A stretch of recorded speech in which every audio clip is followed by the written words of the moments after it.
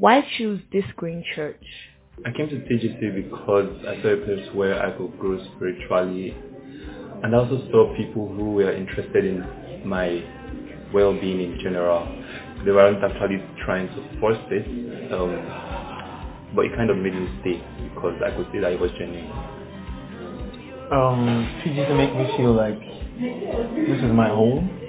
Like I feel old. I feel like I've always wanted a place where I can showcase myself, where I can be discriminated, where I can express how I feel exactly, and that is what TGC is all about. Everything we do is based on the word of God. We don't manipulate it to our own benefit. Like the word says this, and that is what we think. That's why I love it. There you have it. Do have an insightful sermon. Thank you, Lord. Okay, I want us to share briefly on some, just a brief word, okay, to remind us to take deliberate action on the things we have heard. Okay, so for example, we've spoken for a while on different things. For example, we talked about Matthew 18 to 20 some times ago, and we said Matthew 18 to 20. It says, "Truly I tell you, whatever you bind on earth will be bound in heaven, and whatever you loose on earth will be loosed in heaven." 19. Again, truly I tell you that if two of you on earth agree about anything they ask for, it will be done for them by my Father in heaven. For where two or three gather in my name, there am I with them. All right? So it's talked about having prayer agreements with like minds.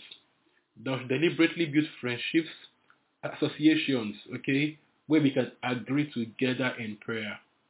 Okay, so as a church, we have, we are opportunity to have a community that is well trained in word and spirit, okay, and we have a doctrinal alignment, right? So meaning that it makes a lot of sense for each of us to take advantage of this, okay? So with this build friendships within our community where we can agree together in prayer. People underuse associations. They just laugh together, giggle together, see movies together, talk about boys together, girls together, stuff like that. Play PS4 together, chat, do everything together, except things that actually really do edify and get results. Prayer partnership, studying together, sharing together, stuff like that. Okay, so this is my question right now. We've talked about it for a while. We talked about like 2 weeks ago about, has anyone actually deliberately taking action on this? Has anyone said to himself and actually done it that, okay, knowing that with agreement in prayer, I can get a lot more done. Knowing that, one, we chase 1,000 and two, we chase 10,000. Okay, so who am I partnering with to chase 10,000? Okay, so here's my question. Have you actually practiced this? We said on Sunday that it's not the one that hears the word that is blessed. The one that is blessed is the one that does the word. That transformation comes by not just hearing, but by acting on the word. There's no one act on the word and really do know the word. Okay, so having said this, which of us here, answer yourself, just answer yourself right now. Take yourself as actually taking deliberate action to partner with someone to agree on specific things that need to improve in their life. That's number one. Okay? We also said from Mark 5, okay, that Mark 5, 28, the man with the issue of blood said to herself that because she thought to herself, she said something to herself that if I touch his clothes, I will be healed. And we said that the things we are saying to ourselves, they are coming to pass in our lives. We said that our words become for us, the laws at work for us, even while we are unconscious. Okay? We talked about Jesus Christ when he caused the fig tree and went away and next the fig tree had died. That even though he had become he has forgotten about it. He has gone unconscious about the matter. The fig tree has to die because he has spoken the word, and the word has become law for the fig tree. Okay, so knowing this right now, how many of us here, as in the past few weeks or months, written down confessions, okay, deliberate actions about things to say, things to say to set the laws of life in our favor? Have we deliberately taken time to form word-based confessions over specific issues in our lives? Okay, or are we waiting for a random chance by which just miracles will happen? So I ask myself a lot that, do people really want change, or do they wish for change? People that really want change will take action. So many times we think we are waiting on God, but it's God that is waiting on, because we are not taking the actions we need to take for that change to come. We are sometimes too casual about things. We forget, we procrastinate, say we will do it, and we end up not doing it. So this is the question: have you written out a confession about your career, about your finance, about your health? What are you saying about these things? Is there a deliberate attempt to change your situation, or just waiting for a random occurrence that will make this happen? Okay? So knowing this, see, it makes sense to have this prayer partner, okay, this friend that you not only agree with, but you also probably plan out a time in the day that you both speak out of confessions. Because as human beings, we have a tendency to postpone things, procrastinate, or even forget about it altogether. Okay, it means that some people can plan the confession and say it once, twice, and forget it again to the second or fourth week. It's normal. It happens to us. Okay, but these things work. We can act these things by creating a structure, okay, around our weakness. What does this mean? This means that I can plan with my friend, my spiritual friend, that okay, every day at 6 a.m. you and I will wake up, okay, I will call you or something. We'll both go over our confessions and see them out loud, okay? Every day at 6 a.m. If I don't call you, you must call me, but together we must take our confessions, okay, and then pray together for the next 30 minutes. Together. So we can act these things.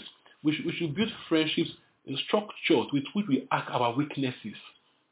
You understand? So for example, you know that during your day, you get so busy that you can't study the word, you cannot pray. What does this mean? It means that you probably sleep earlier. So you can wake up at night to get this things done. So this is, I'm letting myself to sleep a lot earlier. So I sleep at 10, 10:30, 11. So I'm up at 3 or 4. So I can do important, I can pray, I can study, okay, to like 7 before all my people that like to boss wake up. So I try to act my time so that I can get things done before people that need me wake up and start calling me. So we have to deliberately create these acts, okay? Not just wait for things to happen. Deliberately taking steps for them to happen. So they ask this particular guy that, how does he succeed? What's the secret? He says he lays his bed every morning. It looks ridiculous, but it's giving you, it's telling you that it succeeds by creating a structure of order around his life. Not just leaving his bed on late. They just saying that a life of structure that gets so far as him laying his bed every morning. Okay? So we need to stop wishing and start taking deliberate steps to have the things we want to have. Stop wishing. Start doing. For every issue you face, we wait for God, we keep on waiting for God. Year 1, the problem is there. Year 2, year 3, year 4, year 5, 7th year, it is still there because we are waiting for God. What does that tell you? Because God wants you to prosper. It means that it's not God that's holding us back. So we need to actually take action knowing that God will back it up. Not just waiting and waiting and waiting. No, taking deliberate steps for these things. Read books. Talk about read books for like past 4 weeks. In that time period, how many books have you bought?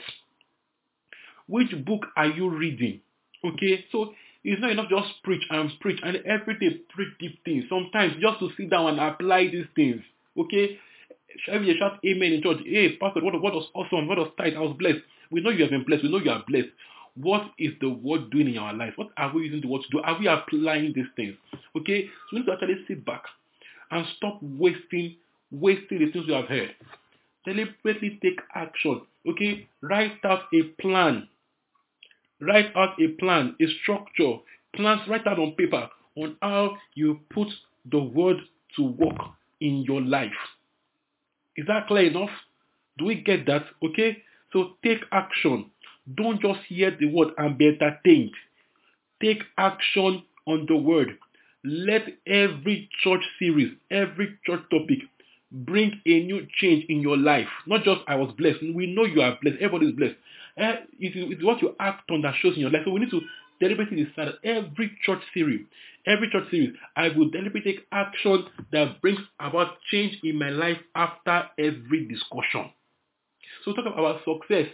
What have I learned in success months that will show in my life in the next few weeks, months, and years? What will I do differently? Okay? Will I take a course? Will I get another degree? Will I find a mentor? Do you get?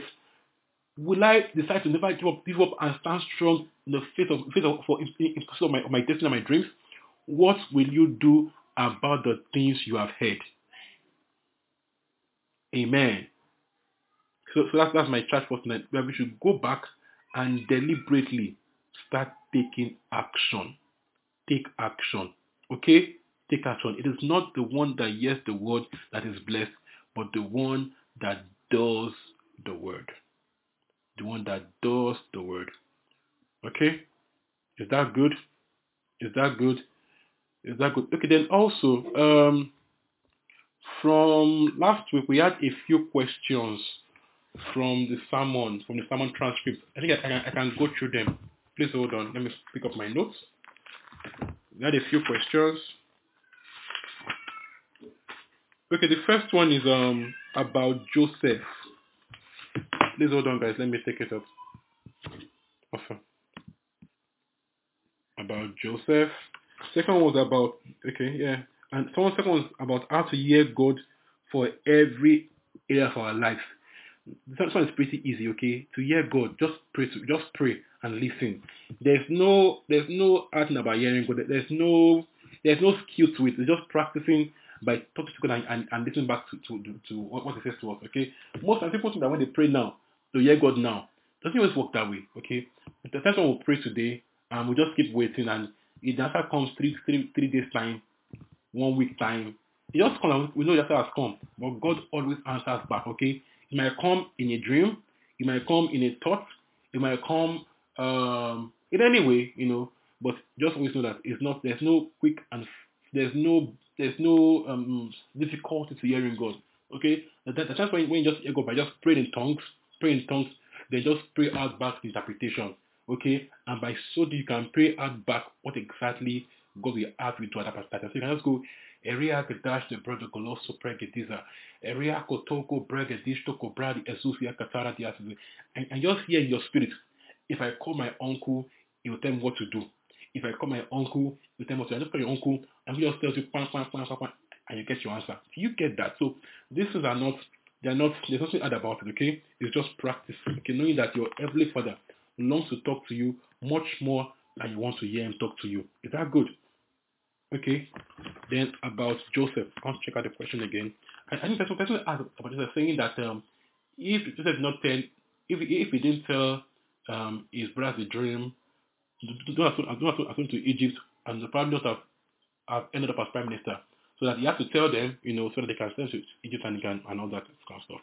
But I really think that for anybody, there are many paths to destiny fulfillment. There's no one path to your destiny. There are many paths to destiny. There are many steps to destiny. So that you took step A doesn't really mean that if you took step B, you'll not get there. Okay, so I'm not sure that Joseph had to go through all that in that particular life to get where he's going to. Okay, maybe it would have been easier for him if he had been wiser growing up. Just maybe. Okay, maybe like prime minister in another route, not the route of betrayal from his brothers and stuff. Okay. So that's that, okay? So there's no one path that leads to destiny. Yoruba will say, Onoko Ongoja. There are many ways to the market. Alright? Okay. Then someone asked about the anointing. The person says he hears anointing, he hears the term so much, the anointing, and begins to wonder, what does it really mean?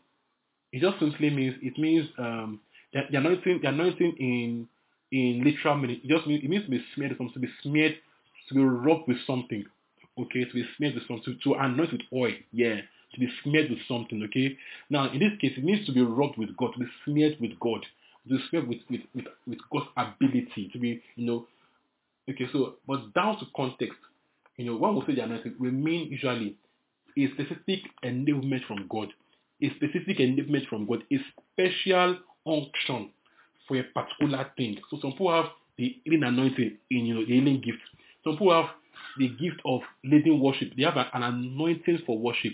Some people have an anointing to teach, to preach. Okay, some people have an anointing for prophecy. Okay, it's just a unique, operation of the Spirit for a particular purpose. Is that clear?